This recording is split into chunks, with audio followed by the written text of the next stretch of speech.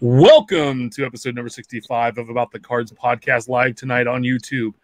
As always, with my host, Stefan Loeffler at Jack Wax Twins. Oh, hi. Ben Wilson at our Trading Cards, and I'm Big Shep 79, Tim Shepler. We are a podcast by collectors for collectors, and we hope to bring you a smart and insightful podcast about trading card collecting.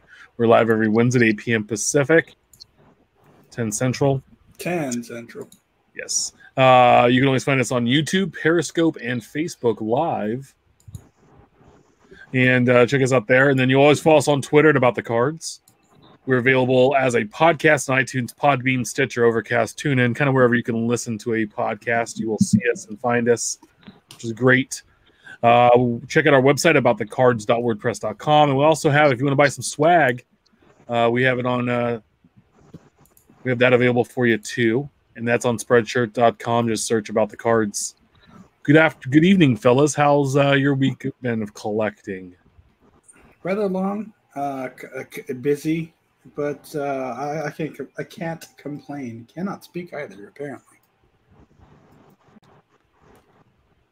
How about you, Benjamin?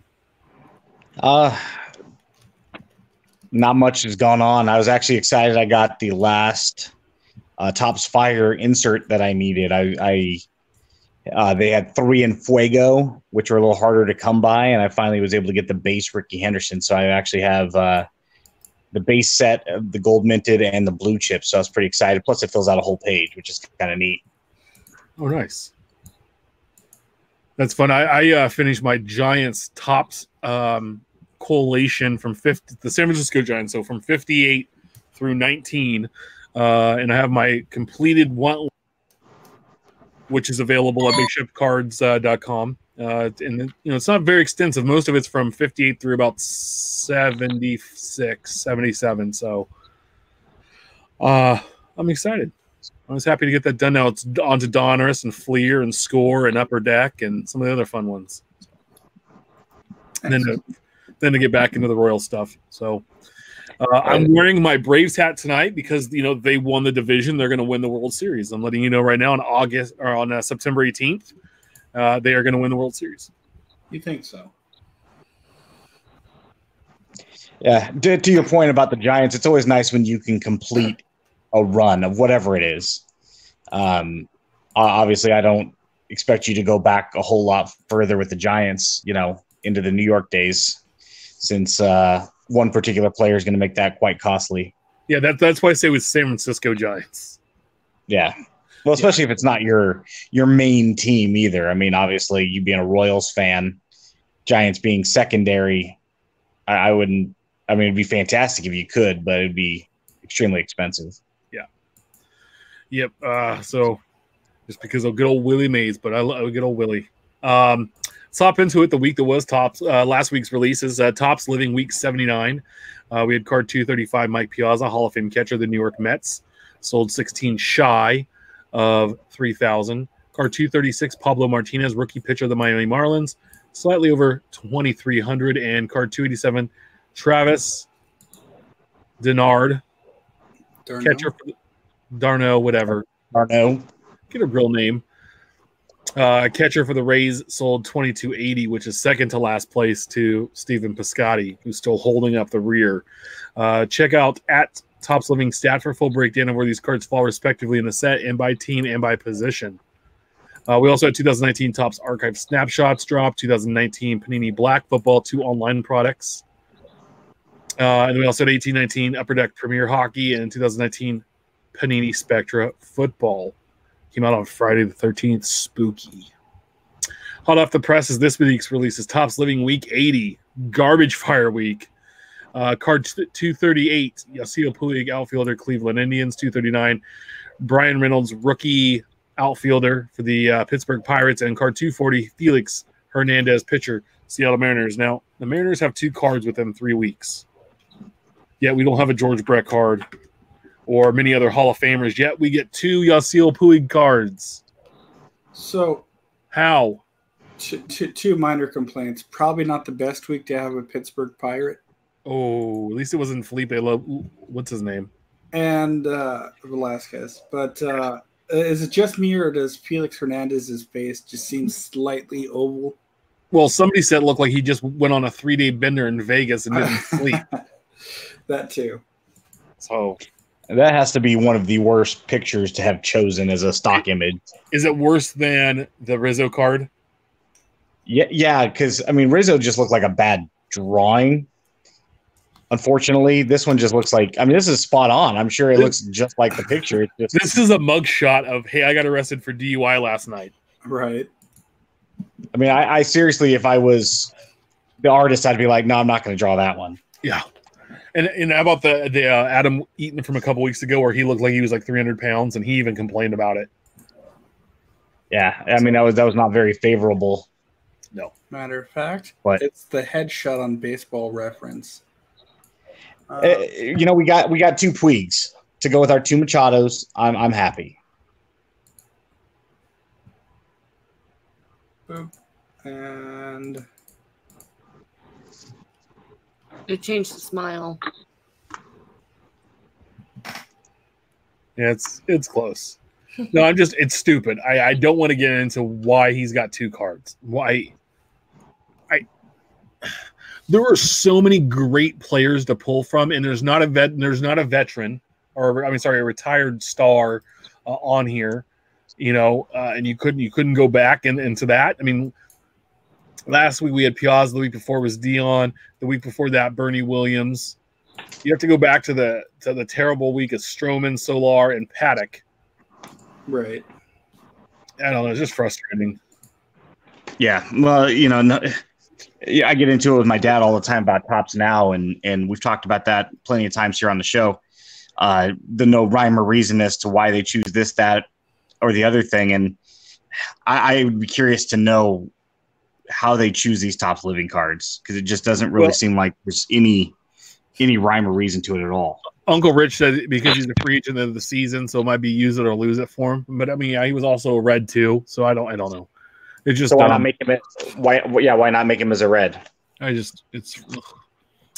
want to move on because I'm just going to get upset. And these dwindling numbers. Oh, and then real quick about Topps Now, how did they screw Kyle Lewis out of his major league debut where he had a home run? And how does that not get a Topps Now card? Then why even have Topps Now? I'm not even a Mariners fan. I'm not even a Kyle Lewis fan. I want to know, like, how? Why didn't that happen? So I haven't been following all along. Have all the teams got a Topps Now card for breaking their franchise record since there have been so many? I know the Twins did. I'm not sure about the rest. I haven't. But the Twins are breaking a major league record. Right. I haven't bought a Topps Living card since 2018. So because I know a couple of teams had. I know the A's did not. Correa got the 100th home run. Simeon didn't. It's just like, why are you picking and choosing certain milestones for certain players and not other guys? Does it just come down to the fact that the Astros players are going to sell 500 copies and an A's is only going to get 170? So it doesn't make it worth their time. It just, the inconsistencies are tremendous. It's just yes. Anyway, as much as I love Topps Living, it's starting to get a tad frustrating. It needs to no longer be living. Heyo. I love the set, but it's just, yeah. I mean, we've talked. Where's the Mike Yastrzemski? Next week. Hopefully. Well, and that'd be perfect to have a Mike and Carl in the same week. Correct. We were talking about that show. I mean, there's Topps Now to commemorate it. Yeah. There'll be one tomorrow, hopefully, with the first pitch that Carl threw out to Mike tonight, so we'll see. Right. 2019 Bowman Chrome drop today. You have two versions. You have the hobby version and the HD choice. So the hobby version is going to run you about $147 a box, 12 packs per box, 5 cards per pack. Now, those 12 packs are broken up to 2 mini boxes. Your box break is 2 autographs, 1 Elite Farmhand, and 1 Shimmer Parallel. Now, so a little PSA real quick. I saw a guy open a case today live in front of me. And then I also saw Mojo open some cases today. The third pack in every mini box is where the auto is. So if you're going to buy Chrome, buy it as a sealed box of 2 minis or buy a sealed mini. Do not buy loose packs of Bowman Chrome. Just letting you guys know right now. Don't buy any loose packs of Bowman Chrome. You know what's funny is I've seen a few people on Twitter already saying, hey, I got so-and-so or I got such and such. And I'm just like, who are these guys? Yeah, I mean, there's the only guy I know of that's in there that people have been looking for is Seth Beer, because he had a Mojo green Mojo refractor in the mega boxes, and that was where his first autos were. Is he a member of the Diamondbacks? No, he is. Yeah, but he's in an Astros uniform. That's why. Yeah. So so the Bowman Chrome is still an Astro. Yes, because it's on card. So. I mean, he was traded to deadline. The cards were already made, No, I get the semantics or the particulars, variables of it, but to me, it makes it less desirable, because if I'm a Diamondback fan, I don't necessarily want it, and if I'm an Astro fan, I don't necessarily want it. Yeah. So really, then it just comes down to I'm a prospector, and I want it. Yeah, Tim Tebow's first Bowman are in there. They also have the HTA Choice, which is $185 a box. You're gonna get 1 pack, 3 cards per pack, and they're all autographs. It's a 100 card base set with a 50 rookie short print image of variations, which I believe Ben and I were talking. I think that's new this year. There's also a 100 card prospect set. Bowman Chrome prospect cards are on card. The autographs are on card signatures. There's also a 2019 Fall League, Arizona Fall League relic set. And so Bowman's not normally have relics in it, but they do have a relic set in here. Some have autographs. There's 8 parallels in hobby, but in the HTA there's 6 more. Okay, time out real quick. We see HTA thrown out a lot. Do you want to explain what that is for anybody out there that doesn't know exactly what HTA stands for? Yes, it's home team advantage. It was something where I know they were tagging boxes to differentiate them from retail, and like hobby stores were listed as an HTH store as being a home team store. Sure. And so that's what that means. Yeah. So just for anybody out there that doesn't know, because you see, Ryan Cracknell tweeted about it today. There's quite a few people that have thrown out HTA, and first off the line, there's other acronyms out there that a lot of people throw around that maybe not everybody understands or is familiar with. Yeah, there's a few guys I've heard to look for. There's a guy on the Diamondbacks with the last name of Perdomo. There's Marte with the Mariners. There's a guy for the Blue Jays. His first name begins with an O. I think it's like Martinez or something. I'm sorry, I don't know more about these. I'm trying to do some research. I'm trying to watch some 3-day auctions on some of these players, because we'll know a lot more going into next week. So Chrome's out there, and the guy that was opening the Chrome case was a basketball collector, and he's like, I've started dabbling a little bit into baseball, and I'm just kind of only collecting Bowman, because he's like, I like rookie cards, and he goes, I like to follow guys' careers. And they said, okay, that makes sense. And, he's like, what I do is I open them, and he goes, I store all the autographs away, and I let them sit there for a couple of years, and every once in a while I'll go through and see if there's anybody that's made it. And so he was asking me the differences between Bowman Chrome, and Bowman Draft. And, I think we've talked about this before, where Bowman that comes out in April, right, typically has the second pick in the previous year's draft. So this year was Joey Bart from the 18 draft. And then it's going to have a handful of minor leaguers that are up and comers that haven't had their first Bowman yet. And those guys will be in there. Plus some well-known prospects will have a second or third or fourth Bowman card, depending on how long they've been in the minors. And then you have Chrome come out. And the prospects in this are mostly international prospects. A lot of these guys are 17 to 20 years old. They're young kids. Yeah. And they're going to be names you haven't really heard of, and you're going to be waiting on them. And then you have Bowman Draft, which is going to be a lot of the first rounders and the big names from that year's draft class. So 2019's draft class will be in Bowman Draft coming out later this year. So Now, one thing to note, usually if they're going to recycle the technology, they will reset the numbers. So because Bowman also has a Chrome prospect set, the Bowman Chrome, the set, also has a prospect set. And then draft as well. And the same. But it looks like they did one through 150 in Bowman and then 150 through 250 in Bowman Chrome, and I would assume they'll probably do 251 to 350. Yeah, and I like when they do that. It makes it a lot easier, especially when you're trying to sort them.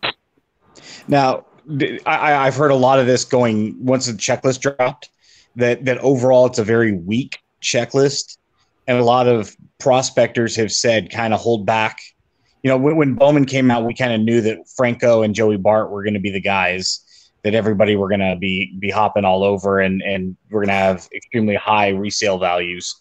I've heard from a lot of different people who know a lot more about this than I do, said that just kind of sit back a little bit on this. We'll kind of wait and see what the market does over the next 7 to 10 days before you just hop out there and start paying first off the line prices. Some of the stuff might depreciate in the short term before it appreciates in the long term. And the one thing I can say about Bowman, if you're not sure and you buy it and you open it and you want to do that, just tuck it away. Don't sell it. Let it sit there. Let it sit there think of it as Bowman as wine. Let it sit there. Let it mature. Let the guys move up, and don't be too hesitant. I mean, you might miss out on a few dollars, but you also might have something that comes through and surprises you. And so that's my advice. If you're going to collect Bowman, is collect it and hold on to it, and wait and see, and check back at the spring training every year and just kind of see if any of those guys are popping. It's always fun to go through. We're going to talk about some fines later in the show. So is that a bit of foreshadowing? Maybe a little bit. We also had 2019 Panini XR football drop this week. It's $130 a box, 2 packs per box, about 7 cards per pack. You're going to get 1 rookie autograph memorabilia card, 1 additional autograph, a triple swatch or jumbo swatch material or memorabilia card, 1 insert, and 4 parallels. XR is a hit-heavy product that averages one-of-a-kind autograph patch cards in every hobby case. Panini describes the card's construction of being sleek, dull, holographic cardstock. New for 2019 is the Rookie XL autograph swatches. Memorabilia on these cards are displayed with a die-cut window in the shape of an X. And per Ryan Cracknell, there are only 3,927 one-of-ones in this product. Panini used a variety of memorabilia types to get all of those one-of-ones. Team logo patches, Nike logos, NFL shields, footballs, gloves, cleats, and draft caps. So there's only like 4,000 one-of-ones. Well, it was a light week for them. Jesus. What? Isn't that just making a joke of one-of-ones? Kind of. Well, it was our friend Chris Young, Chef Chris, who's great follow, the Ramon Laureano super collector. Oh, we'll talk about that later. No. So something else. This is retroactive. He had made a comment about Panini Immaculate, and he's like, there were like 42 one-of-ones of just Laureano, and I'm like, he's like, I couldn't collect all of these, if I wanted to, not even financially, just being able to find them all. It was one thing when there was, the Superfractor and then 4 printing plates. So technically there are 5 one-of-ones if you count printing plates as one-of-ones in the traditional sense.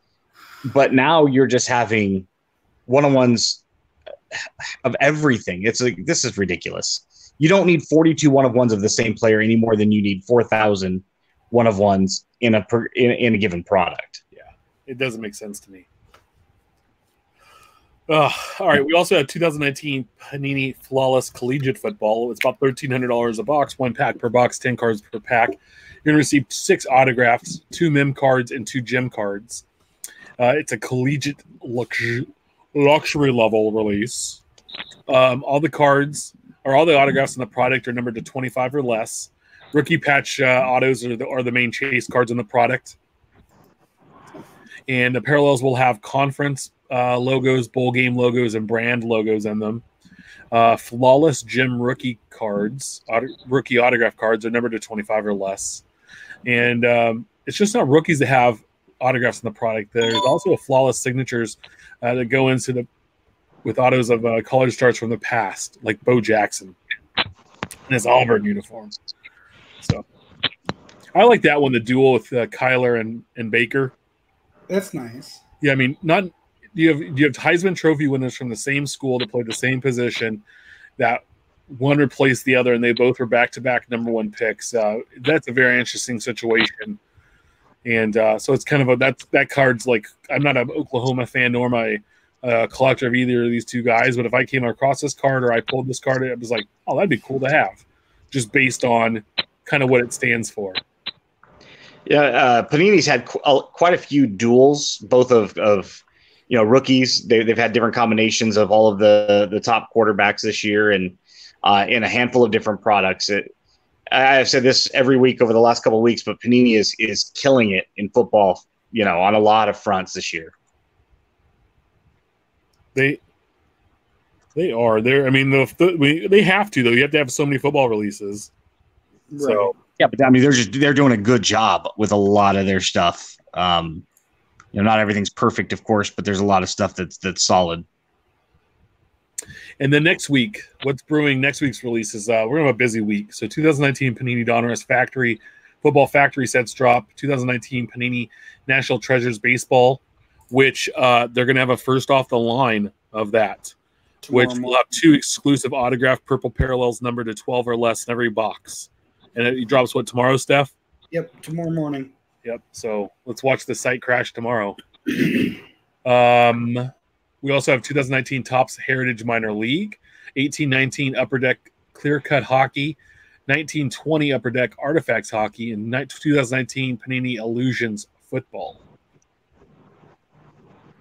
So, sounds like a busy week. Damn. It will be a very busy week. Infield Chatter, a hobby talk section. Flick Chat. Guys, if you're not familiar with Flick Chat, so one of the guys that listens to the show actually works for the app and it's been going back and forth, and they refine some things. And so I had the show join, or I made a show page this last week, and it's an app for podcasts to actually interact with their audience directly. And it's a great place to connect with everyone that enjoys our show or hates our show. And hell, if you're watching and you don't like us, let us know. But we're going to be posting topics for feedback, contest winners, and we also want your questions. So if there's stuff you want to talk to us about, or you want us to talk about on the show, this just gives you another avenue versus Twitter. You can engage just in a smaller group, and so just check out the Flick Chat app in the store and search about the cards. So I know Steph joined and I joined. Yep, I think Ben did as well. Okay. No, I joined. I haven't used it yet, but I'm excited. Yeah, and I haven't been super active in there. I've just kind of been playing around with it lately. And I know there's so many social media things. We tend to stick with Twitter, and we have the Facebook page, and we're this and that, and the website and the email and all this stuff. But I just figure we might just hit. I already had a few people hit me up through there, and so just kind of see how it goes. And if it works, it works, and it doesn't, it doesn't. But I just thought we'd give it an opportunity. It seemed like a really good idea. I've actually met some other podcasters on the site, and I've been getting some information from them and kind of helping each other out too. So that's been fun. I think Steph sent this over to me, but I could be wrong. It could have been Ben. At Zoso56, Ryan Channels. Yeah, I think he's a local guy. Ben. He's in the Napa area. Yeah, he tweeted out, finally completed my at Upper Deck Sports Yosemite NPS set from 2017 Goodwin Champions. All 6 cards are numbered to 90 or less, are all numbered to 90. Yosemite holds a very special place in my heart life. So this set has a special place in my PC. Such fun cards. And so he actually, if you go back, he went to all of the places that are listed on these Yosemite cards, the little maps that they had of the national parks, which I think super cool. And you know who else thought it was cool? Who? Upper Deck. Of course. Oh, they're going to feature it on the blog. Sweet. So keep an eye out on that. Yeah, Ryan, way to go, bud. That's awesome. Yeah, he and his brother Justin, when Mike Trout was in town last week, apparently he was eating at a restaurant near where they live, and somebody had alerted him, so he was able to go over. I don't know if it was Justin and Ryan or one or the other, but they were able to run over and had an opportunity to meet Mike while he was there at dinner. It's kind of neat. That's cool. And then, if I'm not mistaken, Mike met him at the stadium and signed their jersey the next day. Yeah, I believe so. Yeah, it's kind of neat. It shows you. There's certain people. I think we've all have stories. I think we've talked about our stories of meeting celebrities or athletes, and had good experiences, bad experiences. It's good when there's a superstar who is down to earth and is willing to do that for fans. Right. After all, he's eating dinner. He doesn't have to do that. He could have been like, "Hey guys, right now is not the time or the place." So to take some time out of his evening and interact with fans is pretty cool. Very much so. I don't know who Mike Trout is. What about Sidney Crosby? Oh yeah, Sidney Crosby. He's the receiver for the Vikings that was always hurt. Yes. No, that's Anthony Carter. Sidney Percy Harvin. Oh, Them as well. Crosby. He's the one that plays for the Capitals, right? He wishes. They got a pretty good one there. Let's not Ovechkin is pretty good. Obi is. Steph's over there clicking away. So we talked about and this I follow this guy and he follows me and I just want to point this out because I couldn't believe we talked about this before. It's at Brew Crew Deer 414 tweeted out recently that he bought some Bowman or two Chrome blasters and got Jack, and he goes, let's just say this: I'm done with retail, done buying any boxes, contemplating done with cards. This is just a waste of money. Not one numbered card for the second time. It's pathetic. We spoke about this a few weeks ago. He's upset with two Topps Chrome blasters that he bought. This one was two Topps Chrome blasters in a Contenders box of draft picks for football blaster. And my thing was with 5 blasters, you could have picked up a hobby Chrome box, the same price, pulled 2 autos, gotten a handful of parallels. Because these are retail boxes. They don't guarantee a dick. It's almost except for that you're going to get an X number amount of cards. It's almost like that's why we should have the checklist with the ratios so that you know what retail odds are. I mean, I can't speak because this week we bought 3 of the fat $5.99, $9.99 packs discounted and pulled an auto out of Topps Chrome. Now, some scrub relief pitcher out of Colorado, Baltimore. Nobody cares. Nobody's ever heard of him. But I knew going in that I wasn't going to have an odds at anything. And I think that if you go in knowing that, the occasional purchase is fine. But what do you? You should know not to expect like a whiny kid. Like, I didn't get what I wanted. Well, go spend the $60 and buy what you wanted. See, but you go on Facebook, and you're in one of those groups, and you always see, oh, you guys say that retail's bad. Look what I hit out of retail. It's like, first off, you're one guy in a group of 40,000 collectors. Right. Yeah, I'm sorry. You beat the odds. Not only did you beat the odds, you beat the odds that are ridiculously against you. Because most blasters are going to have nothing unless they're one of the ones that have like a pack of retail exclusive parallels or a manufactured patch or something along those lines that Topps Flagship have had in the past. But you scroll through Facebook enough and you see 10 or 12 of these posts and all of a sudden you think, I can do that. I'm going to go get a blaster. Blasters are for you to open something when you're buying $100 worth of groceries at Walmart. You want to open these Walmart. Yeah, that's all it is. It's not to collect. If you get something cool, but as a general rule of thumb, retail is bad odds, regardless of what Facebook groups will lead you to believe. If you're looking for hits and certain things like that. Now, if you're looking for base cards and help, that's all you really care about, and you're looking for some rookie cards, hey, it's worth a shot. But besides that, that's all they're good for. And don't like, what are your expectations? So say he pulled the autograph of the relief pitcher that Steph pulled. His reaction would be, I pulled a crappy auto. Right. Which the fact that you pulled an auto at all in every hobby box. You want Mike Trout autos in every retail box. So, and you know what? Hey, but that box is $300. Yeah.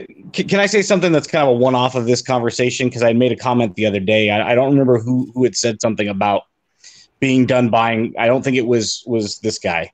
Somebody had said that they were done buying because there's not enough in there for them, just buying boxes in general. And I had made a comment about, my personal. I think it was the Wax Heaven Mario who had made a comment about, in response to that person saying, since he stopped buying boxes and opening packs, his collection has been so much better.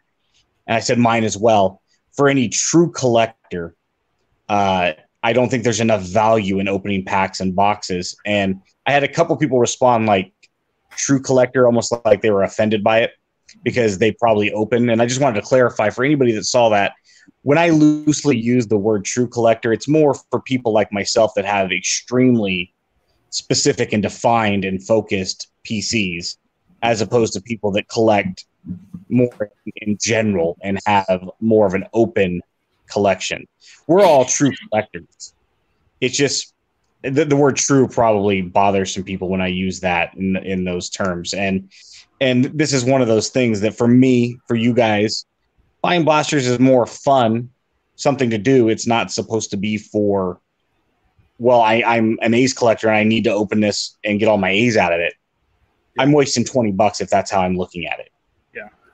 No, and Foul 5 Ball says, I have a great luck buying retail targets as LCS. So cool. That does happen. If that's your luck, then awesome. I mean, I think the best pull I've ever had out of retail was a couple years ago. I think it was last year. My wife bought a box of Archives with me, or I had to pick it out, and it had a Sandlot autograph in it, Squints. Yeah. But it was like a $2,500 pack odds that I would get one. So that was like in a ridiculous amount of blasters to be able to get one of those. Ty Buttrey of the Angels. Oh, former prospect of the Red Sox. Indeed. So, to be honest, that was like I did the math. That'd be almost 312 boxes of blaster boxes to pull one Sandlot on it. That's ridiculous. There's nothing, to speak to Foul Ball's point, there's nothing wrong with buying retail. No. It's a good part of the hobby. It's a necessary part of the hobby because there are a lot of collectors geographically that don't have LCSs available to them. It's just one of those things that curb your expectations. If you buy 3 boxes for $60, understand your odds of getting something and getting something good at that are much, much lower. That's basically the point of this. Yeah. No, it's just anyway. You kind of get what you pay for a little bit, if that makes sense. Sure. So that's why hobby boxes are more expensive, because there's certain guarantees that you're going to get in there. So Bowman next. So Topps, and they're in Infinite Wisdom, has more online products you can buy. An exclusive to Topps.com, the print-to-order format highlights top minor league prospects from all 6 Arizona Fall League teams. 2019 Bowman Next AFL Arizona Fall League Baseball is issued by team. Each team has a 10-card base set available for $30. The cards are going to be sold for 43 days, ending just before the AFL Championship game on October 26th, which is also the next card show in Sacramento. Done in the same vein as Topps Now Road to opening day sets, the release has an extended selling period for base sets and autograph editions. So there was autograph editions, and I think they're like $100. I don't remember stuff. What are the autograph ones? $80. Yeah, 80. So some of the guys to look for that are going to be in these, and I put a link in the thing if you want to. Yep. So these are the rosters of the team, so you can find out. But that was provided by Major League Baseball. But Joe Adell of the Angels is going to be in here. Royce Lewis and Alex Kirilloff of the Twins. Forrest Whitley of the Astros. Joey Bart of the Giants. Jared Kalenic of the Mariners and Alex Baum of the Phillies are some of the bigger names in this that people know of that are going to have cards in here.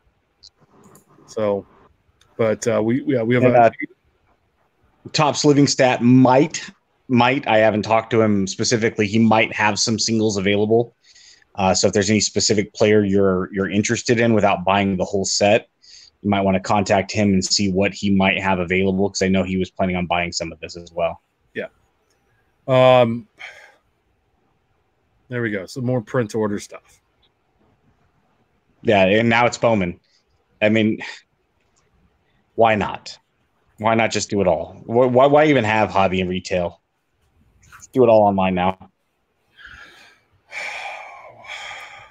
Don't let them hear you say that. Well, if they're listening, hey, just keep it coming. We can't get enough. Obviously, by the under 3,000 sold this week. All right. So our buddy Dub, I tweeted out like, hey, what do you guys want us to talk about on the show this week? And so our buddy Joey Dub at Dub and Tallies, and I'd like to hear your thoughts on the current discussion of the Laureano relic that is happening. I'll tag you. It's a bigger discussion about relics, but great example. So he tags us in a tweet for Chef Chris 49er, our buddy Chef Chris. Love Chris. Still trying to figure out what Ramon wears. Trying to figure out what Ramon wears that is 5XL. Any ideas? I think they found Ben's jersey. I mean, bro, I don't even wear a 5XL. I'm a big dude. Right.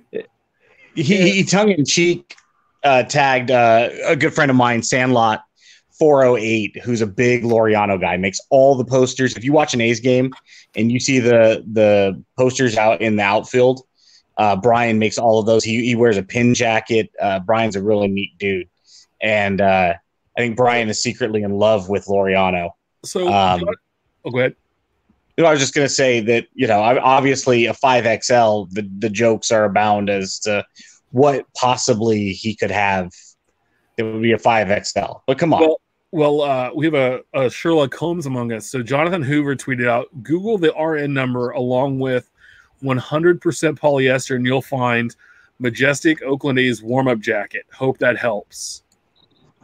So he went to the picture and actually found a jacket that would be similar to what, from that information that he had off that little tag of the 5XL, what it was. And it's of a 5XL warm-up jacket. My thing is, first of all, Laureano's not pictured on the card anywhere. Nope. The only thing it's a Laureano card is as his autograph on it and like a green stripe going across it. It wouldn't be the first time that you get all this rated rookie crap and other stuff that either is or is not even remotely player worn or even was in the same room as a player. Event worn. Yeah. So it's just, remember the Mark Ingram picture where he was wearing like 75 jerseys at once? That shit was hilarious. And I understand why they have him wear like an extra, like a 5X jersey at the rookie premiere stuff. Okay, they can make more cards out of that one jersey. But in this case, like, why use the 5X tag? Are you that inept that you can't put two and two together? It just, it calls into question a lot of the validity of, everything, right?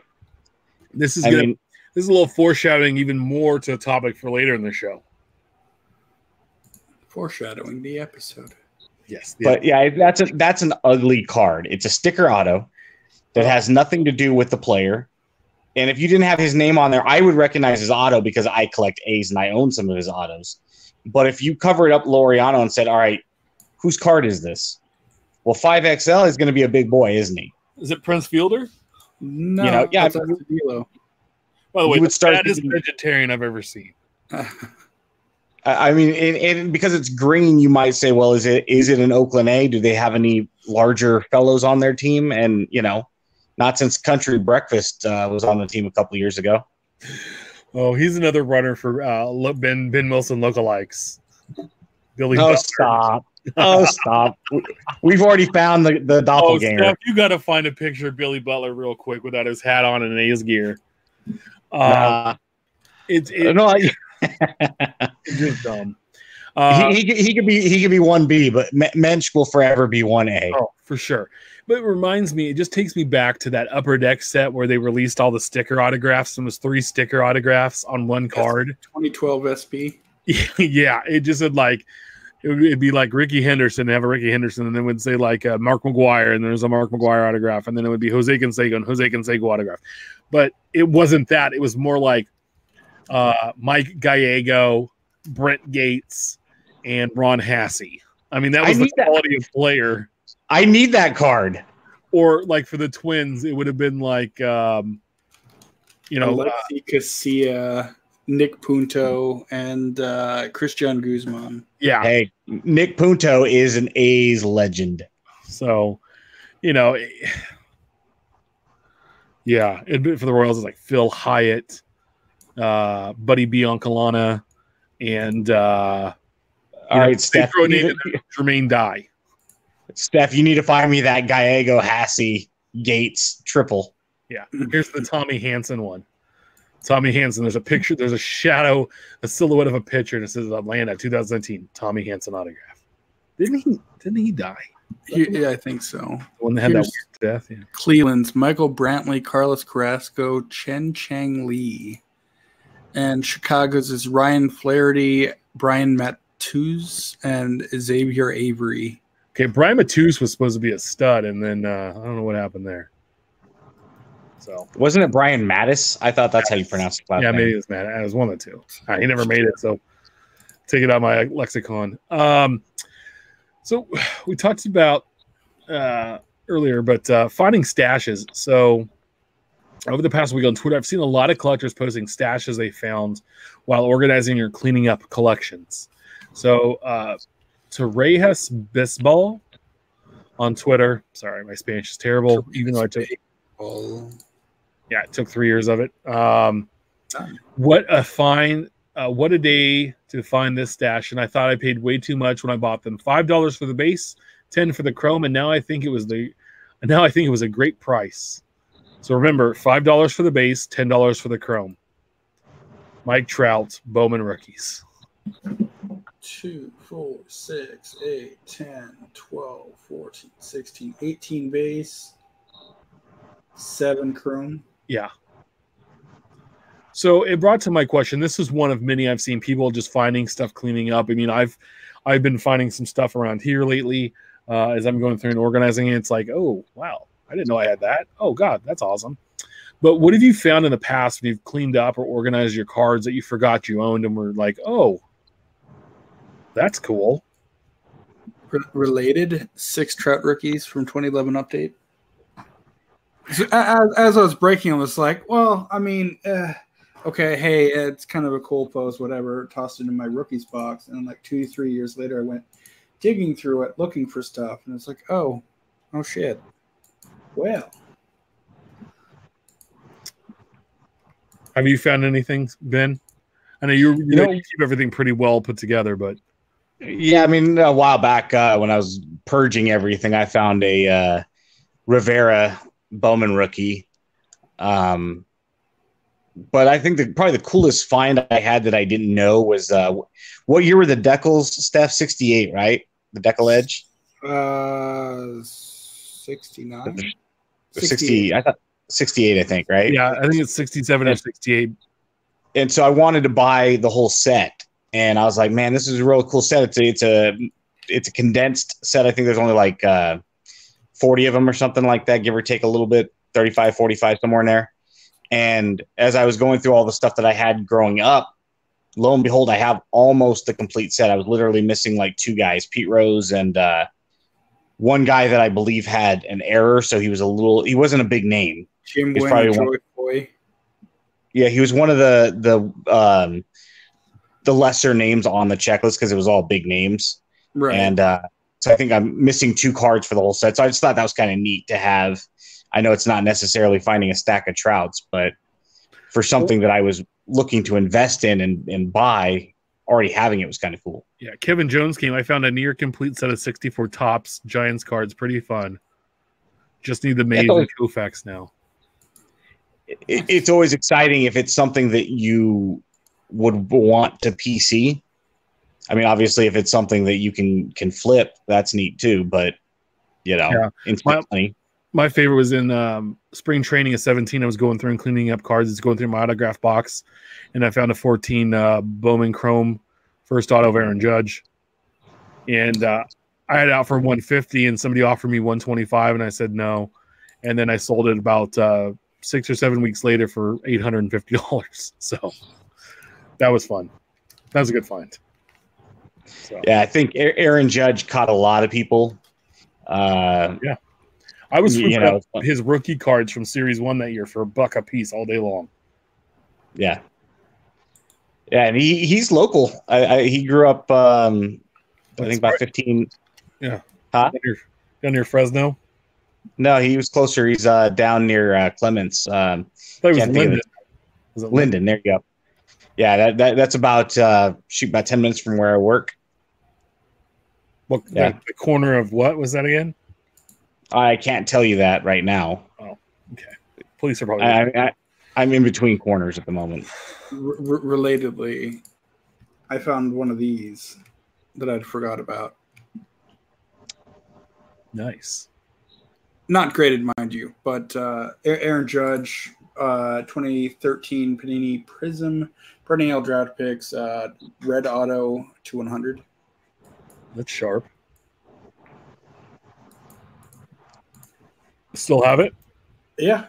Well, see, I figure if I'm going to do my grand home run plan that I haven't unveiled yet, I may as well have the autos of the all-time rookie home run record holders.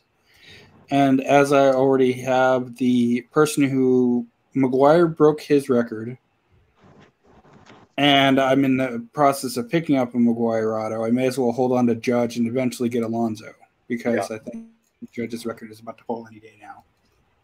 Yeah. So other finds. So this weekend, one of my buddies, Matt, came over and his father-in-law had found a Ziploc bag full of smaller Ziploc bags full of 70s football. And he brought them over to me to take a look and see if I could find anything. So I'm going through there's 40 or 50 Ziploc bags, and they're pretty much broken out by team. And there were 10 to 12 cards in each little Ziploc. And it was almost a complete set, I think, of 77 Topps football. He's missing Walter and a couple other stars, but, there were a lot of cards in there. I come across, as I'm going through the Bears pack, a Walter Payton rookie card. Nice. And just looking at the card, now 3 of the 4 corners had like a tiny, one had a little tiny crease. The other 2 had kind of a little ding. But besides that, the centering of the card was good. The 4th corner was great. It was just a sharp card to sit there and hold it in my hand. And so I put in a magnetic. I also found a Gary Carter 75 Topps rookie in there. And then a league leader in rushing of OJ and Walter. And then, there was some, Terry Bradshaw and Staubach and some of those guys in there too. But I was really impressed. And so I told him, I was like, hey, go back to your father-in-law and, let me know if he wants to sell the Walter, because I'm interested. So hopefully that'll be able to come down this week, and I'll be able to add a Peyton rookie to my PC that has a good story. So, Doug A, how do you price cards that are in short print that you might not be able to find a comparable item on eBay or ComC? Examples like cards numbered to 25 or less. So I know we've covered some of this a little bit before, but this is more of a specific question. Hey, I have cards, a low-numbered parallel card, and I'm looking to get an idea of what the price would be, but how would you go about it if you can't find a comp on eBay or ComC? Well, we do have an article written up on our website right now on pricing low-numbered cards. And I believe that was kind of something that he had referenced as well, if I'm not mistaken, that he had read that. Mm-hmm. you know, if you want to look for, say, let's use Mike Trout since we were just talking about him. The best thing to do would be to look for any Mike Trout numbered similar to what you have. So let's say at a number 25, okay? And then find a similar product. So you don't want to compare flagship to triple threads, for instance. You know, you want to make sure it's something that would be in a similar tier. So overall. museum. Yeah, museum and triple threads would be a fair, you know, if you know, National Treasures and Immaculate might be, you know, for non-licensed items. Flagship and opening day. Yeah, find anything that would be comparable enough. If you can't find a Mike Trout that is numbered out of 25 that you would think is similar enough, look for another player. So in his case, you would look for other superstar players. Granted, he's one of a kind, but look for, you know, Mookie Betts and Francisco Lindor and some of the other top 10 players, Bellinger, Yelich. Look at 2011 updates, Anthony Rizzo. Yeah, find something that's close enough just to give you a guideline. That's all you're looking for. Is it doesn't have to be spot on. It just gives you a baseline to consider. And then, you know, find something from that exact set. You know, if it's a triple threads and it's numbered out of 9, find another guy that's on that same portion of the checklist. And so really you're not always going to be able to find an exact comp. You're just going to look for, I mean, well, that's why it's a comp. It's something that's comparable. Yeah. Whether it be, if you're looking to sell it, you know, throw it on eBay, put what you think is a crazy price on it and see what happens in field offers. And, you know, you get a couple offers and you don't feel comfortable with the offers, you don't have to sell the card. But if you find an offer that comes through or some that you get a few offers and they're all the same price or right around the same price point, then you have a value of your card of what people are willing to pay for that card at that exact time and moment for you. So that also is another way to be able to do that. In the other day, and I don't know what the product was anymore. I don't have the tweet in front of me. So, but there was somebody on Twitter that had a one-of-one Chris Bryant, Kyle Schwarber dual auto, and she's like, "Am I crazy to ask $650?" And it's like, yeah, you probably are. And somebody responded, "Well, it's your card, so you know, at the one-on-one, you dictate the price," and that is the biggest misnomer and fallacy. You don't dictate the price. You don't have to sell it because it's a one-of-one, but the market ultimately is going to dictate the selling price. Yeah. You, as the seller, will dictate the asking price, but understand everything has a ceiling. There's a cap on everything. Well, I give a good example. So every once in a while, I'll go on to Let It Go or OfferUp or Craigslist and look for lots of cards. Somebody that's just trying to move an entire collection of stuff. And a lot of times it's people that buy storage lockers that are looking to dump whatever they found. This guy had a bunch of monster boxes full of stuff, and he had like a price point of $850. And just by the pictures, I could tell, you know, what they were. They were mostly 80s and 90s cards, which I'm fine with going through and picking up to return at, you know, to sell at the card shop or the card shows that, you know, hopefully we'll be doing in the future.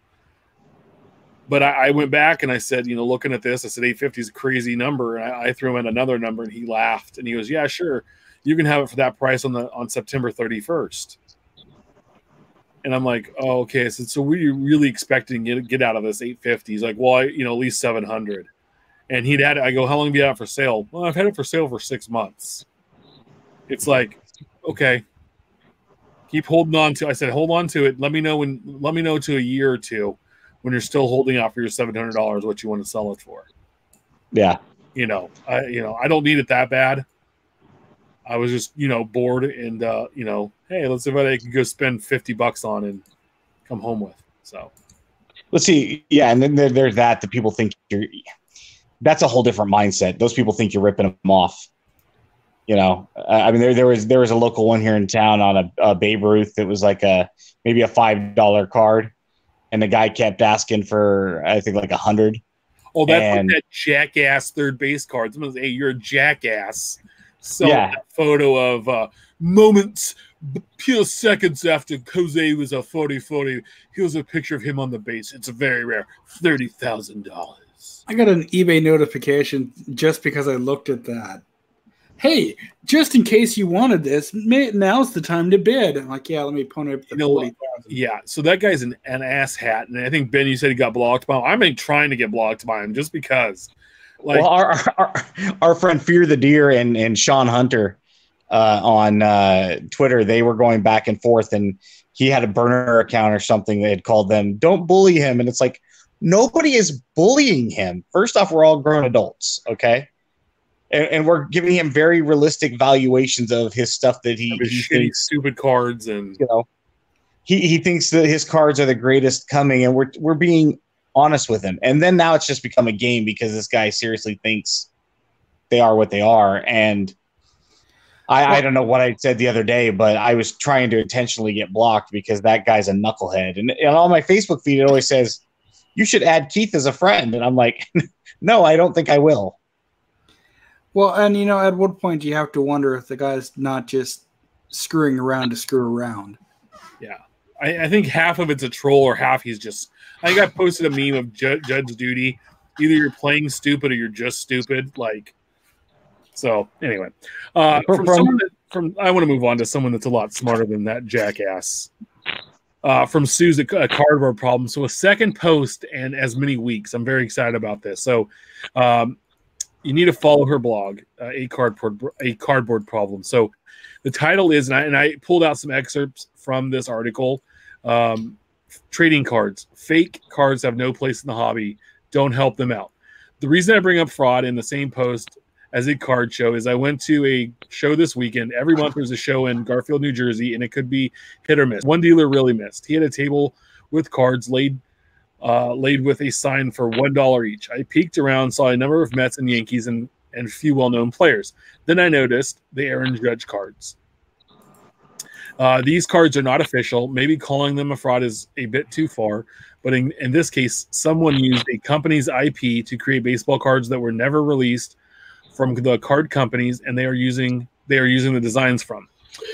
While the cards do say ACEO on them, how many actually know what that is? What that means? I had to Google it. It stands for Art Cards, Editions, and Originals. There is a difference between creating commissions, and custom cards for personal use. Once you step over the line and start mass producing and selling it, you owe someone else money.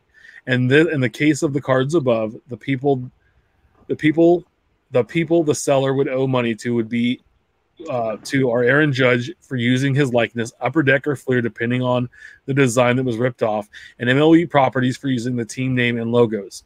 Now, imagine how you would feel if you bought a card and didn't realize it wasn't released by one of the card companies until you got home. In this case, maybe you're only at $1, but these cards shouldn't be on the market in the first place. They're neat looking. And I get the part that say ACO. She also brings up the lawsuit that Panini has against some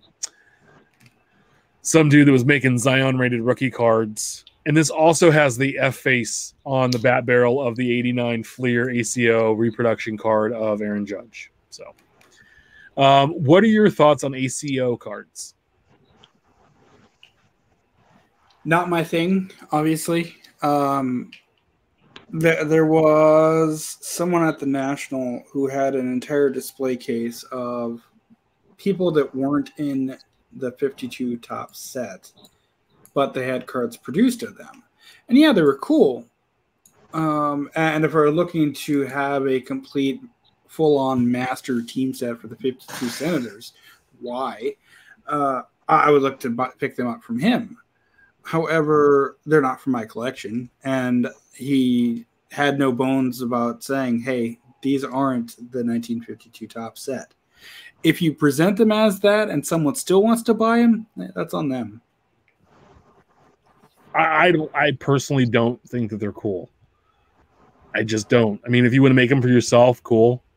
I just don't find why take the time to make a card that never existed of a player.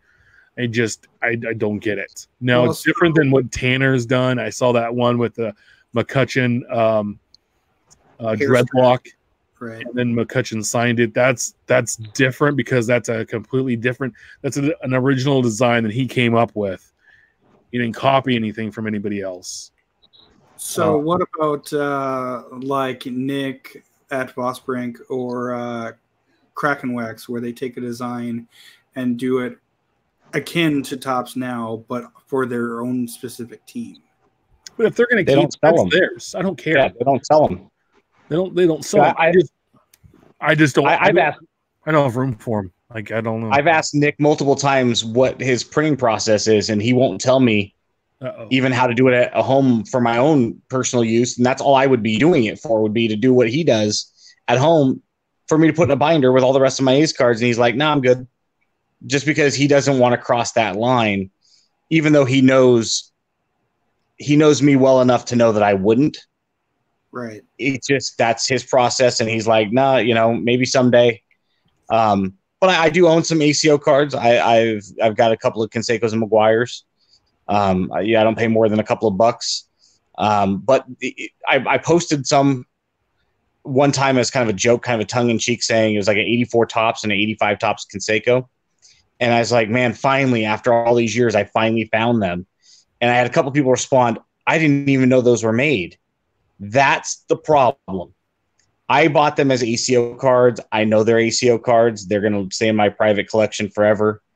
But what happens when somebody else doesn't know them as ACO and buys them as such, right? It'd be really easy for me to sell these now and say, "Hey, this is, a prototype set." It's like all those backdoor cards. I forget what they call them. The ones that are like Bowman Crims that don't have the autos, the test ones or whatever. Right. That these test ones just didn't have the autograph. No, dude, you just printed those off. They're probably still warm from the printing. So one would hope that if you were looking to purchase those, you would have a resource, say maybe a book that had a whole bunch of catalog details and past sales figures in it that you can consult to see if the card is actually legit or not. Yeah. You have one of those. Sure. A big book. Maybe a big book. Yeah. No, maybe the only reason to have one. That's the thing, though, is I don't think Suze's point was an issue with the ACO cards as much as exactly why Panini is suing that one collector guy that's making cards. Is these are IP? It's Fleer, it's Upper Deck, it's the likeness of the player. Once you start to cross that line, that's when the legality starts to blur. Yep. And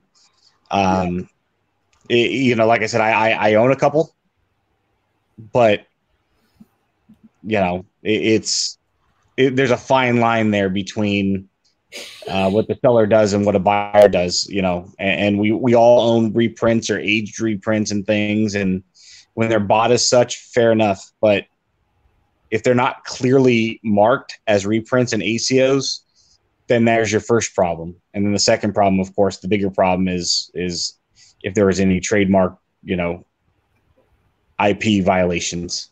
Yeah. Right. So Kevin Jones posted a question earlier, and I just kind of wanted to bring it in right now.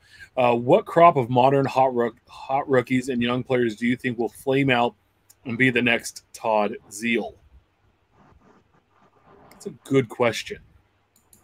I mean, kind of First off, Todd Zeile did have a very respectable career. Yeah, but he was like the next superstar catcher. He was Johnny Bench. Yeah, I mean, he did have a really good, respectable career. So, baseball-wise, I mean, he did okay. He wasn't a Hall of Famer, but he played for quite a few years, right? A dozen years or so. Yeah, one guy that brings to mind is Jason Hayward. Sure. You remember how hot he was? Gordon Beckham. Yeah, Gordon Beckham. I mean, we're going back a few years. If we're trying to be more modern, sure, in the last handful of years, it could be a guy like Devers. And even though he's having a pretty good year, Moncada. Pete Alonso. You think Pete Alonso? Maybe Judge. Look at it like this, right? Eugenio Suarez just hit his 48th home run today. Does that look like a guy that hits 48 home runs? You know, if baseball corrects whatever's going on with these baseballs in the next season or two, I mean, Pete Alonso's about to hit 50 home runs. He just tied McGuire for 49 as far as rookie records go, right? So he's, 3 away from Judge? Yeah. Does that feel like the most hollow 49 home runs you've ever seen hit? It's just like he could hit 26 and you'd be like, yeah, 26, 49, it's the same number. It just, in a year where everybody, I was talking to my dad the other day. Jose Soler's got 45 for the Royals. Yeah. You know, I was talking to my dad the other day, and the A's break the record. If you'd have told me at the start of the year the A's are going to break their franchise record and hit almost 250 home runs with a week and a half left, and then you follow that up and say, listen, Matt Olson's going to miss 6 weeks, and Chris Davis is going to hit 22. I'm going to call bullshit and say, hey, listen, where are you getting these home runs from? Who's hitting them? Right. Because if you say that the A's are going to hit 250 this year, cool. Davis hit 52 and Olson hit 45. And then you're going to tell me, no, Olson's at 35 and Davis is at 22. Where are they coming from? well, And that's indicative of every single player right now that's hitting 30 home runs. Yeah. And Kevin agrees with you on Alonso. My thing is the Giants, right? So how come the lead of the Giants is almost still only in like the low 20s? That's that ballpark. That ballpark's a son of a gun to hit home runs in. Oh, but Bonds hit 73. The man was crushing home runs. That's a giant asterisk. But What do you mean? I think Wait, hold on. What do you mean? he was juicing. Come on. What, no, he drank a lot of juice. He was on duty. He had to take his fluids. It was flavored. He had a little extra something. He likes grape. He had extra sugar in the Kool-Aid. Right now, the home run leader for the Giants didn't even start the season as a Giant. Kevin Pillar, 21. Mike Yastrzemski, 20. Evan Longoria, 19. I bet Eva Longoria would have 19 as well. Brandon Belt, 17. Pablo Sandoval, who's been out for a while, 14. My boy Buster has 6 home runs this year and 36 RBIs. I can't talk about it. I think Pete Alonso will have a very nice career, a la Todd Zeal. I think that when all is said and done, a dozen years from now, we're going to look back and go, Alonso was a really good player. I just don't think that he's going to be a guy a dozen years from now that's going to have 450 home runs. Maybe he's the new Dave Kingman, the new Mark McGuire. So for what it's worth, Todd Zeal played 16 seasons in the MLB. And on like 74 teams. There was a pretty good list, yeah. Yeah, but yeah, he played for a few teams. Yeah, there's quite a few guys I think that we can all look and pinpoint and go 11. Like the talk right now is about Eli Manning. For 11 of the 26 teams that were existed, or 28 St. teams. Louis, the Mets, the Rangers, the Dodgers, the Rockies, the Phillies, the Expos, the Cubs, the Yankees, the Marlins, and Baltimore. He was okay. Real quick, I didn't know he was an Expo, nor on the Rockies. 2003 with Montreal and 2002 with the Rockies. They had to make new teams. They had to bring in new teams just so he could have them all. He actually had 18 home runs with the Rockies in 2002 and 144 games played. Well, that's because he's playing Coors Field, dude. Right. This is the kind of thing is like, the talk right now about Eli Manning and the Hall of Fame. When you watched Eli Manning for the last 15 years, did you ever look at him and say, man, we're watching a Hall of Famer? No.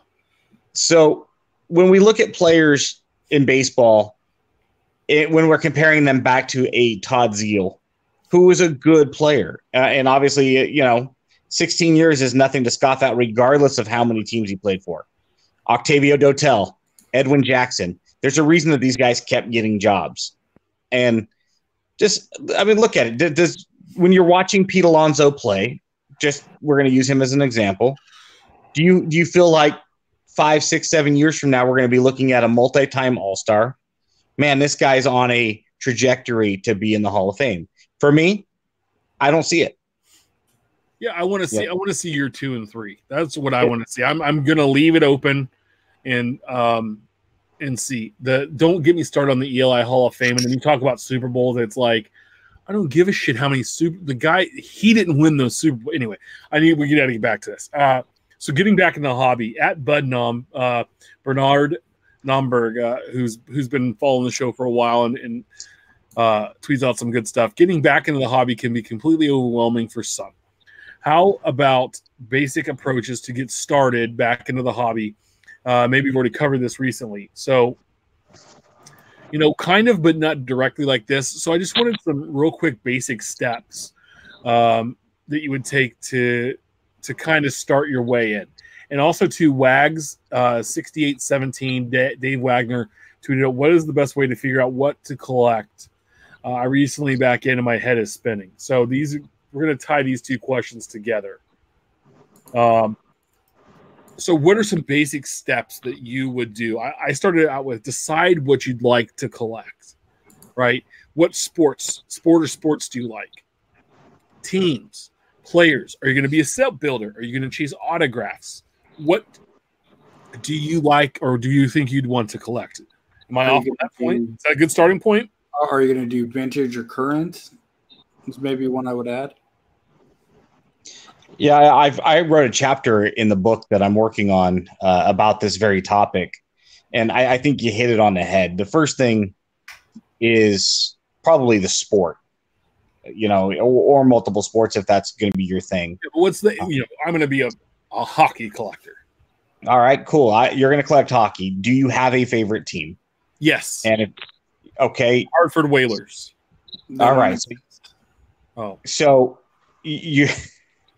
Let's say you're a football collector and you want to collect the Pittsburgh Steelers. Okay. Do you want to collect modern or do you want to collect vintage like Steph said? Are you going to be a Bradshaw guy? You're going to be a Roethlisberger guy? Or you're going to be both because there's nothing wrong with collecting. I'm going to be a Mason Rudolph guy. Are you going to collect – do you want to collect team sets or do you want to collect complete sets? You're going to kind of have to break it down step by step for what – you want, and then ultimately you're going to have to look at it from a budgetary standpoint. And that was my next thing is have a budget. What is your budget? Because if you're like, hey, I'm going to collect, I love football and I'm going to collect all the rookie quarterbacks. All right, good for you, but you're going to have a different budget than if you're going to have, if you're like, hey, I'm going to go collect the Tampa Bay Buccaneers and I'm going to be a team set collector. And I'm just going to collect base and inserts. I don't need any autographs or relics. Well, that's going to cost you a heck of a lot less than if you're going to try to collect Kyler Murray and Daniel Jones and Drew Lock autographs on the heels of Darnold and Allen and Rosen. Yeah. And maybe hey, like I can afford to spend $200 a month on cards. That if I had that $200 and it got lit on fire, it wouldn't hurt me. Also, too, Kevin says here in the chat, he's been super active tonight. I appreciate that. Quality over quantity is another thing to consider. Also, too, don't try to collect everything. At first, you might want to dabble, in breaks. Like, do you want to buy into breaks or do you want to buy retail or do you want to buy from a hobby shop? You got to kind of find that out. And if you're not sure, try a little bit from everywhere just to kind of see your feel for it. And go from there. Ask questions. Reach out to guys like, we're not the smartest dudes in the world, but we've been doing this a while, and I think we have a pretty good understanding of what's going on. Ask us questions, and if we don't have the answer, we're going to know somebody that will. There's tons of resources out there. Twitter's probably my favorite because you get such quick interaction, and you can interact with some people in some positions that do this on a daily basis. That's their living. You have Beckett. You have ComC, where you can get some, you can start looking for stuff. Cardboardconnection.com, trading card database, Baseball Cardpedia has great information. I absolutely stand by Trading Card DB. Yeah. Love those guys. I mean, super nice guy. But it's what I use at work if I have a question on something. Yeah. I mean, so there's lots of resources out there. The biggest thing is don't get overwhelmed. Take a minute, raise your hand, say, hey, I'm kind of lost. can someone help me out? And that's the thing, is I think I've learned a lot just by asking others questions and getting pointed in the right direction. And so that's what it's all about. It's a hobby because it's fun to do, and it brings us all together. So yeah, and there's two more follow-up points. One, it's probably going to take you a while. You know, when I got back into the hobby in 2010, I've told this story that I wanted to collect it all like I had in 88 and 89. And you find out really quick that you're going to go broke. Yeah. So it's okay for it to take a while. Getting back in 2010, it wasn't until Topps Chrome came out in 2012 and really starting in 2013 that I decided I personally only want to collect A's cards and get every A's card I can get and I can afford. It took me the better part of 3 years to get there. So that's okay. And it's okay to pivot your PC as new interests happen. Maybe not turn your PC over entirely, but it's okay to decide, hey, I'm really want to focus on vintage more than modern. And even though I've invested a lot of time in modern, and kind of, you know, our friend Ken Kinsley has decided to start to focus more on tobacco pre-war type stuff. And if you follow Chris Torres, he's been in T206 like this starting this spring. I think he really got into it. And that's why I've seen it close lately. That's awesome. And Chris is a guy that had been on the show and admitted he doesn't really collect anything specifically. He likes the Independence Day parallels from Flagship. He's got a limited Mariners, and all of a sudden now, you know, he's very active in the Facebook group Tobacco Row. And he's even asked Ken if you move off some of the stuff that he'd be an interested buyer. And that's a new passion for him, and that's really cool to see. So just kind of keep that in mind. It's okay to pivot your PC if a new interest comes. So it's okay to like somebody today that you didn't like yesterday. I got him. Got him. We're going to talk about that in a minute. As long as you're not prospecting, yes. No, if you have a new direction of, hey, you know what's really making me excited about this hobby is, hey, if you want to go from being a set collector to a prospector overnight, hey, that's your money. There's nothing wrong with that. But understand, the thing I always say on Twitter, if you follow me, you know this, is if you didn't want it yesterday, you don't want it today. Just because everybody else wants it today doesn't mean you want it. You only want it because everybody else wants it. You know, you're like the 5-year-old toddler. I don't want that toy until my younger brother gets it. Now I have to have it. Yeah. I took me a couple years to get back to of really focusing. I knew I wanted to collect a lot of the Royals and stuff, but not until the last handful of years did I want to start collecting vintage sets like the top set, the 70s run.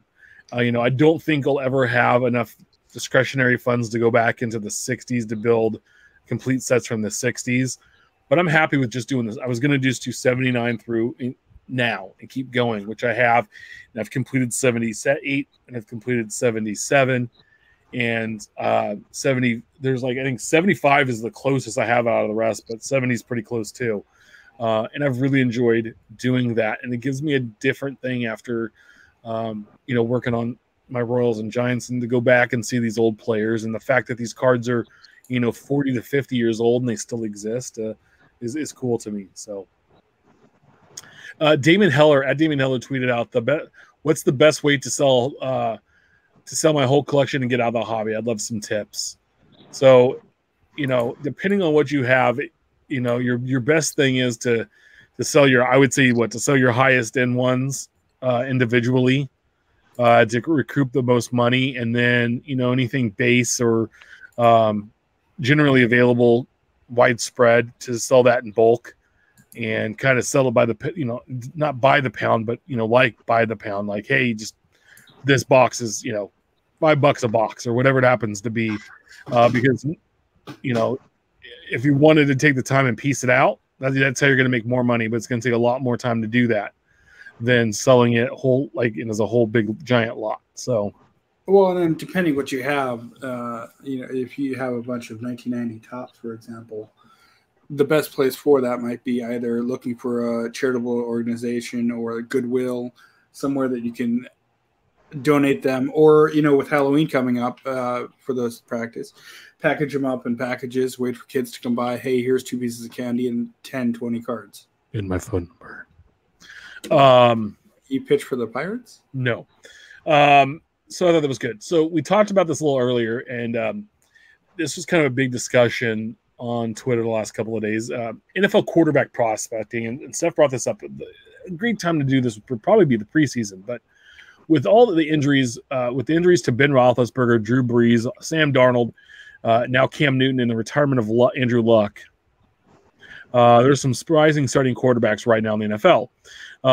Should you buy up undervalued backup quarterback cards before the season starts each year and let nature take its course? That was the question that Steph posed to us.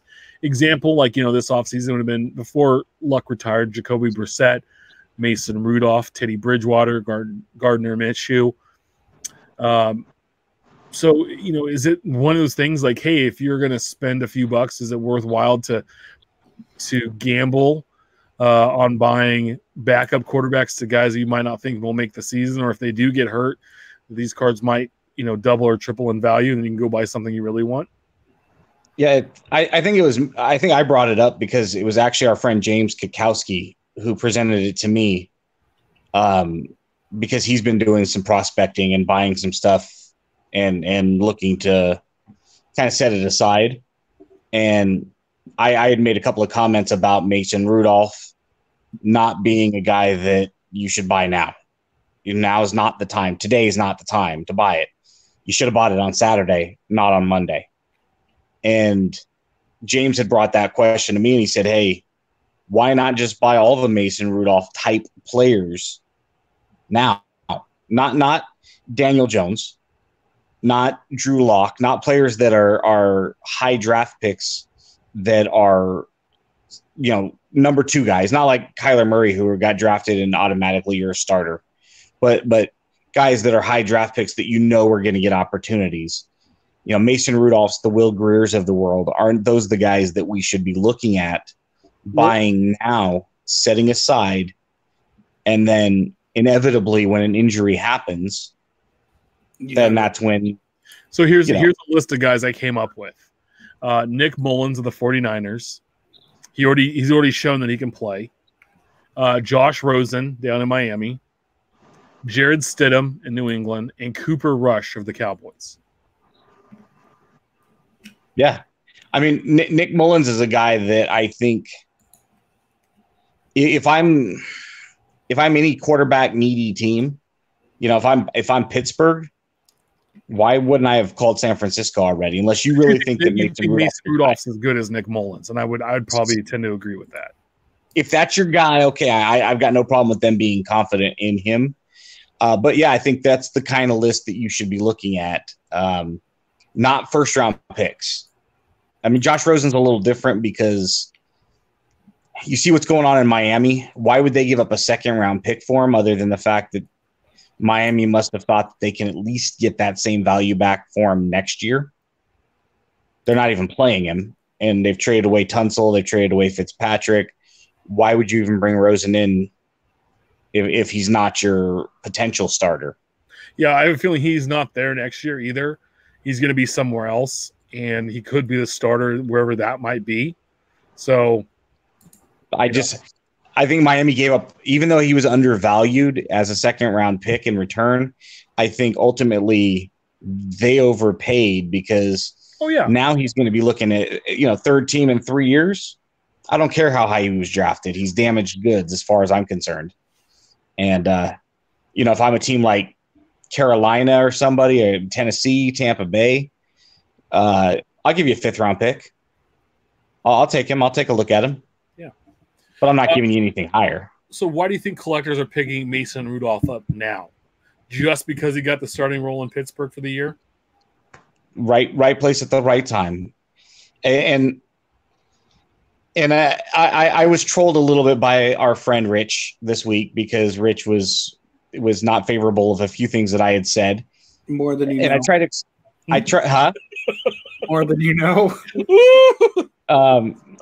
He wrote an article.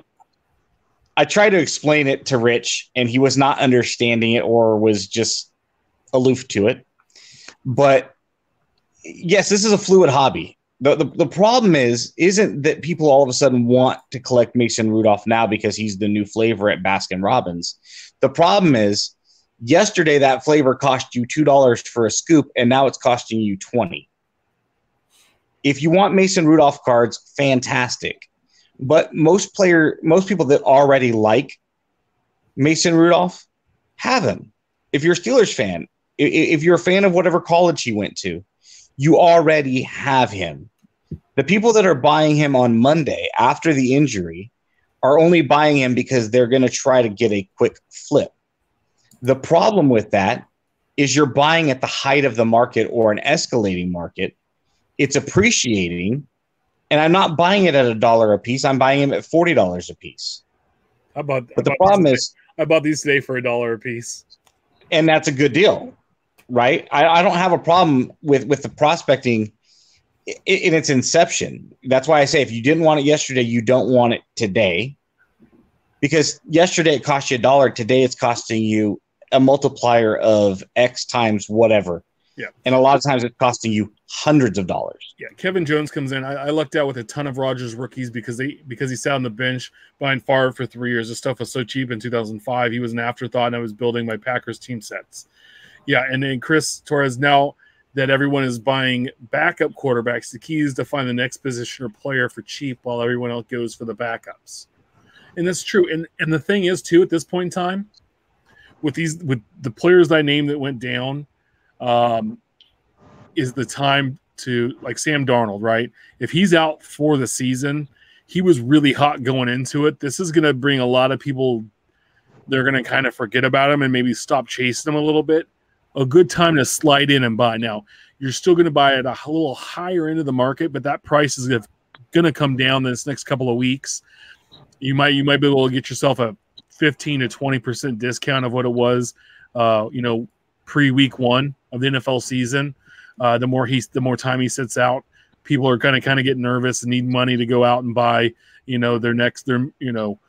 Luke Falk rookie cards. I mean, I've never seen like quarterbacks drop this quick in the NFL. I mean, I think it's crazy, but it's that. One thing I had said to Rich as he was going on his rant saying this is what's great about the highs. You've been looking to buy a house. You've been saving up money, and all of a sudden overnight houses go from $300,000 each to $600,000. Today is not the day to decide, you know what, I'm going to go buy a house. Yesterday would have been really good at $300,000. Today at $600,000, not a good idea. It's a good time to say, if this is something I really want, if I really need a Mason Rudolph card, if I really want to buy a home, let me wait out the market and see. I did that with Matt Chapman a couple of years ago. And now that's okay. That happened to me with Matt Chapman. I did not buy his prospect card. Because he was a prospect. And then all of a sudden he kind of came up in 17 and it was like, well, he's a defensive stud. And I'm like, you know what? I'm going to wait till 2018 to buy it. It cost me more money to buy it in 2018 than it would have before. But I paid current market worth for an established player and an established market and not a prospect market buying at the height. It's just tremendous that there are people out there that don't have a problem with the hobby reacting this way and say it's okay to go out there and, it's that old saying about a fool and his money will soon be parted. You can't do that. It's not sustainable. You cannot buy Mason Rudolph now any more than you could buy Jacoby Brissett when Luck retired, and the next one when the next guy goes down. Yeah, you just can't. Yeah, just interesting thoughts this week. So the last topic tonight before we head out was we hit 90 minutes here. The base rookie card is back in vogue. I'm going to actually be writing a piece this week on why I believe the base rookie card is back in vogue with collectors. A couple real quick highlights of it. You don't have to worry about fake or auto pen autographs. You don't have to worry about mem pieces and where they're from. They're not a limited low print run. Everyone has an opportunity to pull them from a pack. These were chase cards for collectors that are 30 plus as kids. And they also can be very budget friendly via the packs or even buying them before the guy really hits and takes off. You know, the prime example is Ronald Acuna cards. You know, you could buy them for a couple bucks, and now they're 10 or 12 times even more than what they were. And I'm talking about flagship rookie cards. I'm talking about Topps Chrome rookie cards. I'm talking about Panini Prism rookie cards. I'm talking about, you know, football, like select football autographs. Some of the more base to entry level products, those type of rookie cards that we all chased after. When you think I say like 83 Topps, you know, automatically Sandberg, Gwynn, and Boggs come to your head. Frank Viola. Right. Who? Frank Viola. Don't know who that is. Liar. He was a great pitcher for the Mets. Netted us some good prospects in trade. Yes. So did you guys did that twice to the Mets, by the way, with Johan and Frank Viola. Johan, not so much, but yeah, they were still pretty good. But no, so it's going to be talking about this and how I've always been a huge rookie card collector. Even as a kid, like I liked rookie cards and I thought they were cool. I continue to collect rookie cards. I do like to collect a first Bowman of guys before they hit. If they, you know, I'll kind of go through like in the fall, in the winter, and look at some guys and try to pick up a few first Bowmans of guys that might be top prospects the following year. And but I love the base rookie cards, and it's kind of really what else besides my Royals collection and my Topps run of flagship sets that the cards I collect. I could care less about autographs, to be honest. I could care less about mem cards. I could care less about parallels and all that stuff. You know, if I pull those and it's nice, I flip them and I take that and I go ahead and pick up more Royals and rookie cards or Giants cards. So Ed agrees with me. You know, so I think everybody remembers the rookie card. sure. You know, everybody knows and can point to it and talk about it, but everybody too actually has the opportunity to go out and buy a pack, or because you can get them from retail packs, you can get them from hobby packs. You can buy them all over online. You know, they're accessible for everybody. So I think realizing that and going, you know what? Hey, I could have a handful of like $5 or $6 cards that could value up to 10 or 12 or $50. And I know that, hey, it's an authentic card, and I don't have to worry about the autograph being fake. I don't have to worry about the mem being fake, all this other stuff. And The card being trimmed. yeah.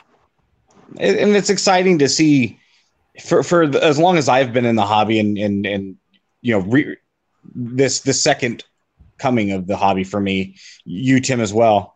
You know, it's all been about hits, even the young kids. If I'm not getting hits, I don't want it. And it's nice to see value in the base cards again, rookie cards and second year cards and short prints and things. Even if there's a bubble, even if there's, you know, we could talk about the negative side of things, that some of this stuff is selling for stupid prices, market manipulation and whatnot. But it's nice to see interest in something outside of a hit. Yeah. Or low numbered parallel. No number from Series 2 up today for $1. You know? And I think that, you know, with the 37 parallels that each set seems mandated to have to drive product purchase, you know, the individual collector or the collector who doesn't want to be the supreme card nerd like we are is just going to look for what's the basic version that I can get for 50 cents, hold on, and hey, maybe it's $4 down the road. Yeah.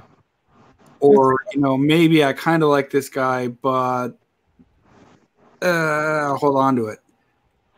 Maybe it becomes a side collection. I mean, the fan favorite Williams Astudillo is in a Phillies rookie on his first Bowman card. Now, I don't necessarily want those because they're not twins, but they're him. So, yeah, I'll hold on to a few. Yeah. And they're iconic images. Well, and too, on top of that, you know, sometimes like I might not be a fan of the player, but they're going to be, you know, if I believe they're going to be a good player, I might tend to hoard them a little bit. And then if they do take off, then I flip them. And I say I paid $1 for the cards, right? And I sell them for $5. Well, I made $4. So I can take that $4 and go buy stuff that I truly, really love and want for my collection. Sure. And I build something nicer for myself. So, that's the kind of way. But there'll be more detail on this rookie card post that'll be out. Hopefully, I'll have it out by Saturday. If I get some time tonight to write. So, no, and that's part of creating a self-sustaining hobby. Buying stuff, again, if we're just going to use Mason Rudolph because of his insane appreciation overnight, if you were buying him for $1 or $2 because you thought that he was ultimately going to replace Roethlisberger at some point, good for you. If you're buying them at $20, $30, $40, that's not how markets work. That's real quick. You have to look at the talent of the player. Sure. And had Mason Rudolph been valued by the NFL as a next stud quarterback, he would have been in the first round. We have seen some terrible quarterbacks taken in the first round the NFL believed in. Not rarely. If you go around all the NFL teams and say all of their quarterbacks were healthy, and you looked at all the teams, the 32 teams, majority of the quarterbacks, it might be a little different this year. I haven't done the numbers. I would say 75 to 80% of the starting quarterbacks, if everyone was healthy, were first-round picks. Now, the examples off the top of my head, you have Derek Carr, who was a second-rounder. Brady was a famous sixth-rounder. You have Garoppolo, who was a second-rounder. Fitzpatrick was like a sixth or seventh rounder. But, he's playing for a team that doesn't care. So, but you look at the rest of the teams, and Kirk Cousins was a third or fourth rounder. Drew Brees was a second rounder. Yeah. But you look, a majority of the quarterbacks, though, are first round picks, and if not top 10 picks, right?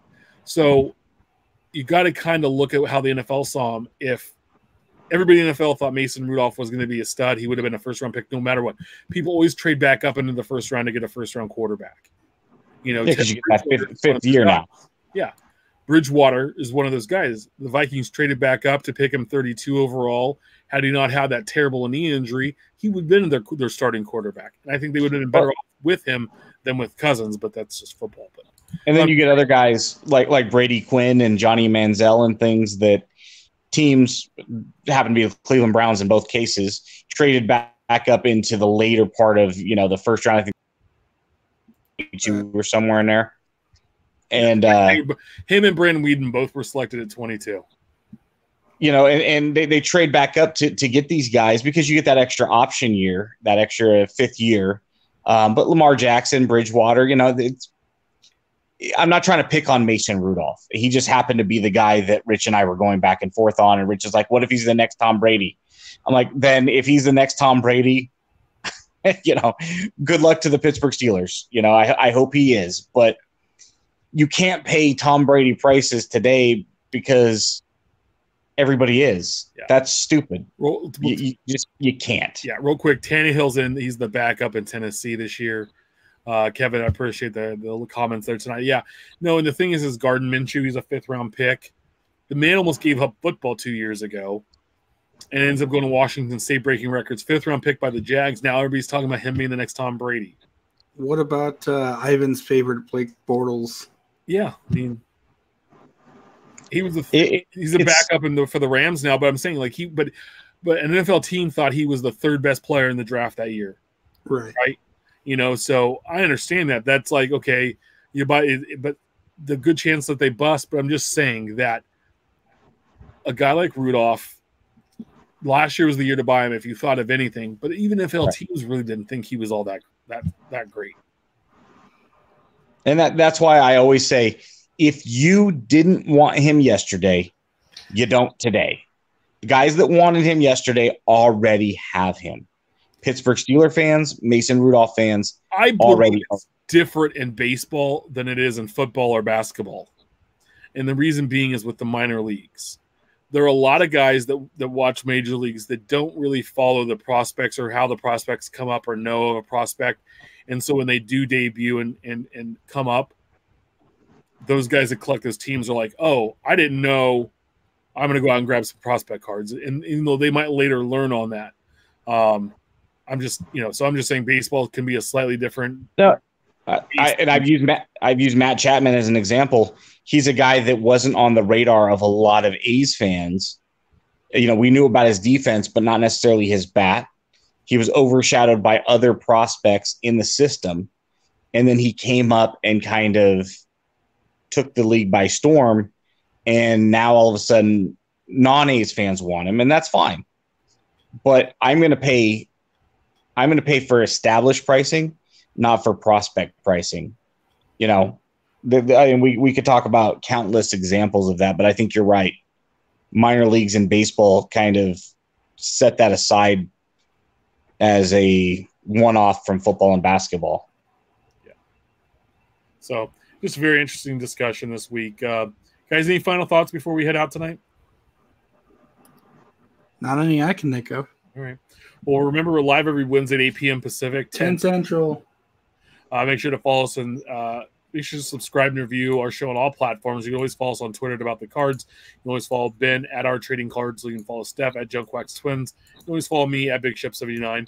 Make sure to share your hobby stories, great polls, and send your questions our way. We appreciate each and every one of you. And thanks for those folks that won prizes last week that have reached out. We will get those out to the mail shortly. If you haven't, check into the first. If you didn't know you won, check in the first 10 or 15 minutes of last week's show, episode 64, and we go over the winners there. And just DM me or DM us at About the Cards or me directly, and then or you can email us aboutthecardspod@gmail.com, and we'll get it out to you. Yeah. So, all right, guys. Well, have a good one. And Ed, welcome. We appreciate you as well. Welcome and hang out the show tonight. We appreciate that. Yeah, you're a new voice, but we love to hear it. So keep it up. We appreciate you. And guys, we'll see you all next week on About the Cards. See you. Talk to you guys then.